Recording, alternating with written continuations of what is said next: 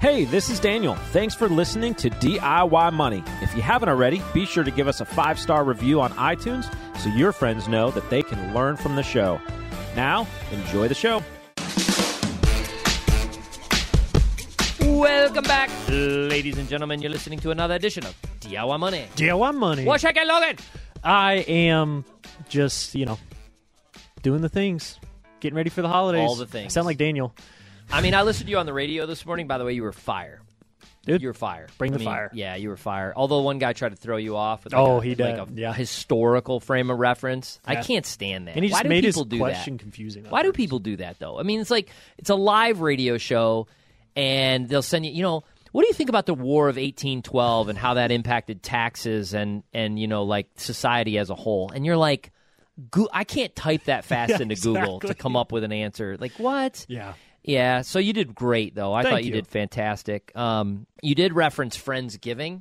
I just think that's weird. I mean, I think not that you referenced it. I guess we've had some Friendsgivings, but when did that become a thing?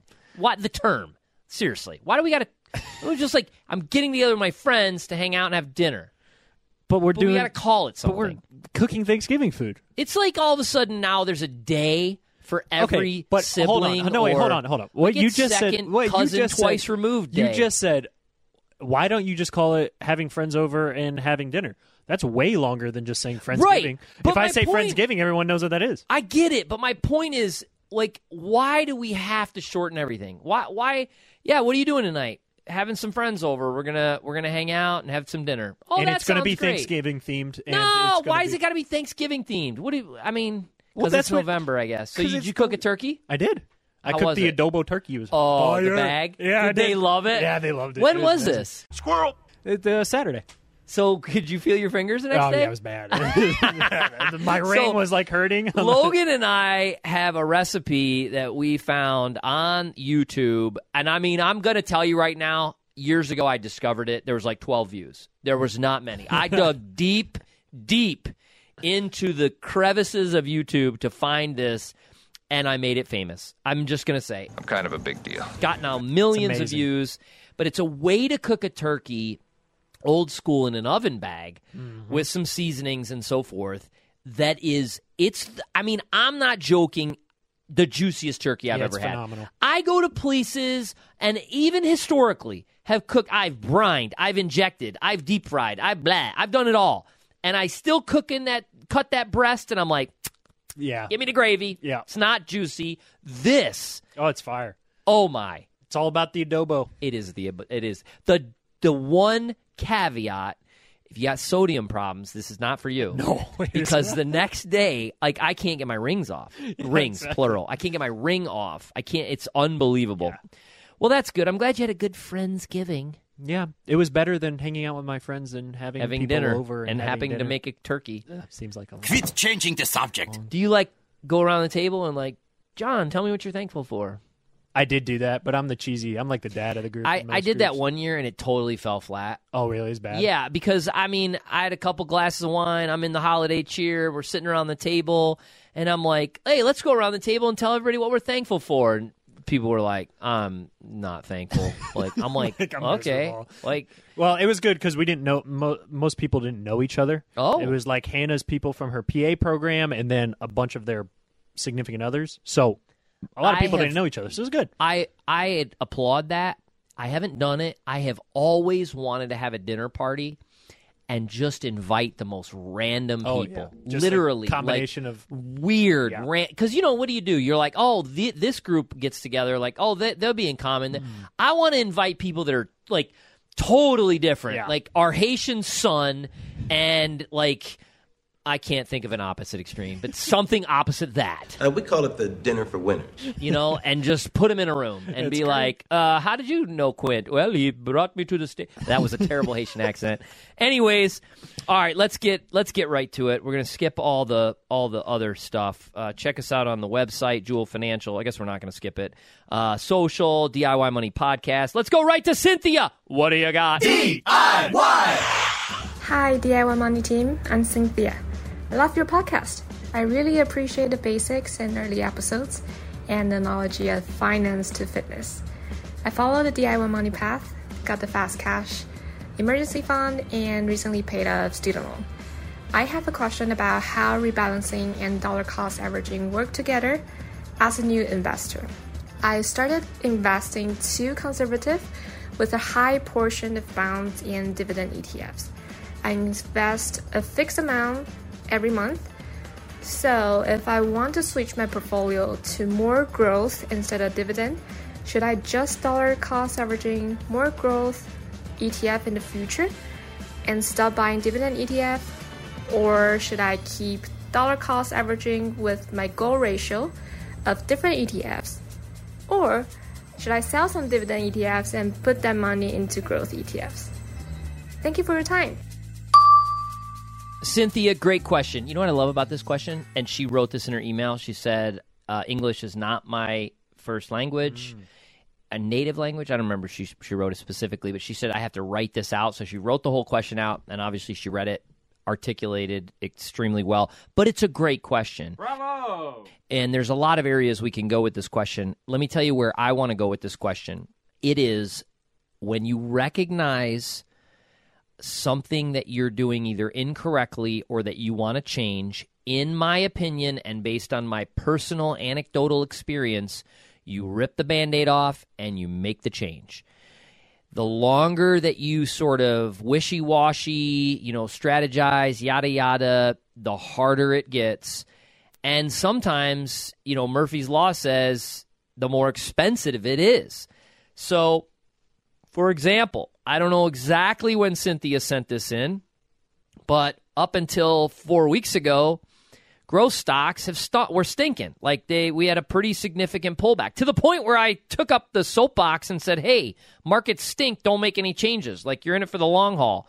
Well, then, bam, out of the blue, small caps up 10%, right? Growth stocks up 10%. I mean, it's just had a massive run.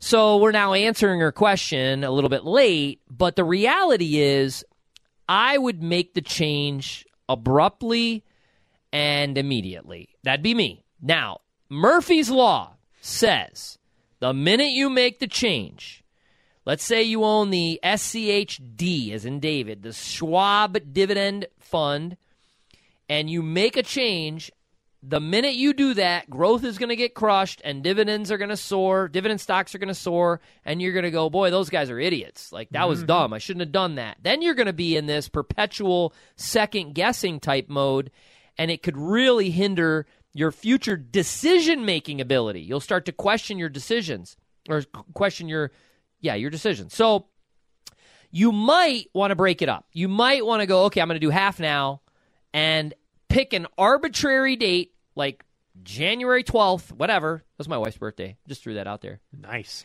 And do the other half. Boom, boom. Doesn't matter. But the dollar cost averaging to rebalance, the yada, yada, this, that, and the other, I don't like that. I think you just make the change. That said, I want to address another thing. There is this predominant, movement. Mm-hmm. Mm-hmm. Oh, I know where you're going. Yeah. Oh, can I get an amen? Yes! Preach it, brother. About dividend stocks and young people, and I don't get it. It makes no sense. I don't understand it.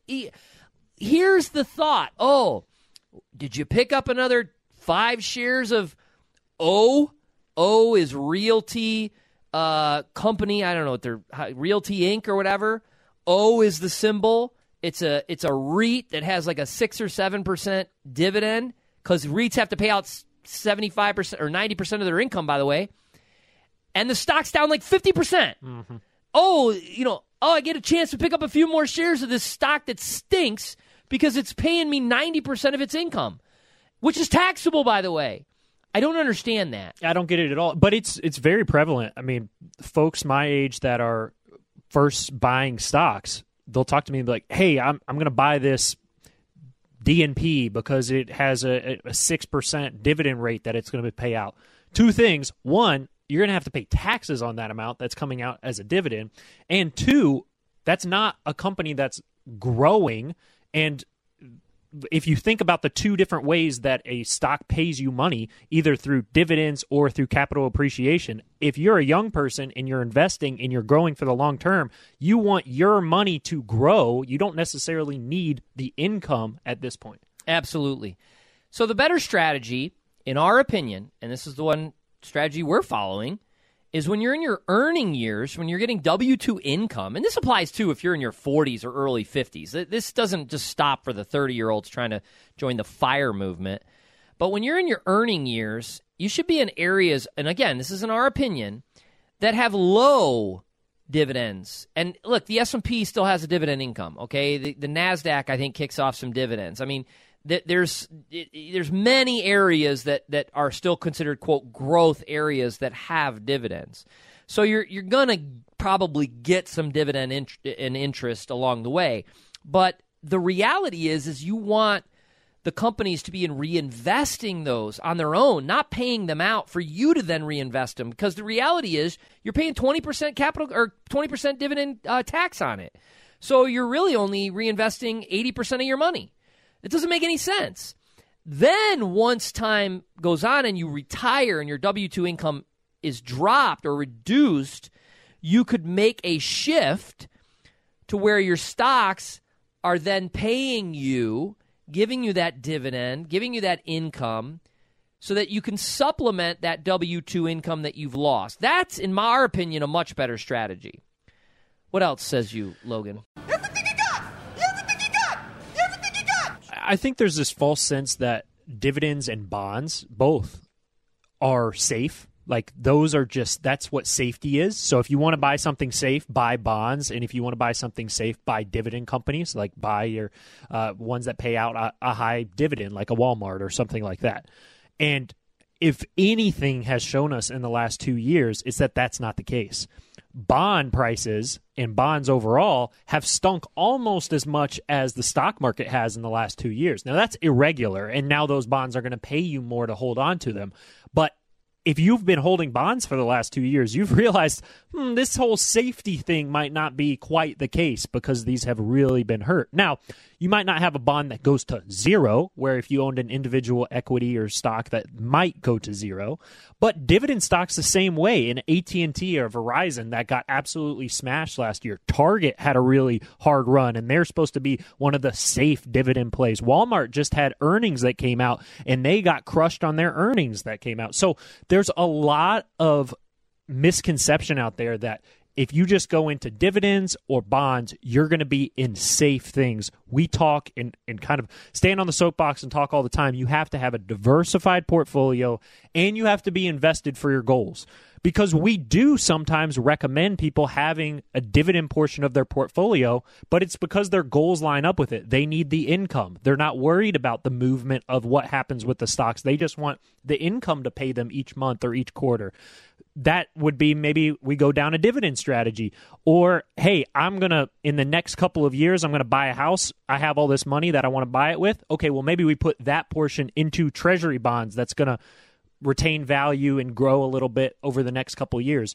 You have to be strategic, and then diversification is key. You don't want to be just isolated into quote-unquote safe areas. Go into any Olive Garden, P.F. Chang's Chinese Bistro. What do they have in the bathroom? Urinal cakes with my face on it. I love it.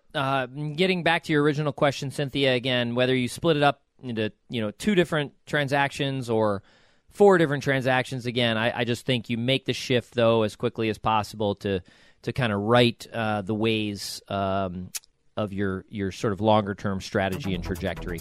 Great question. We'll send you a $25 Amazon gift card for that. We really appreciate it. Remember, friends, the secret to wealth is pretty simple. Live on less than you make. Invest the rest. Do so for a very long time. Make it a great one.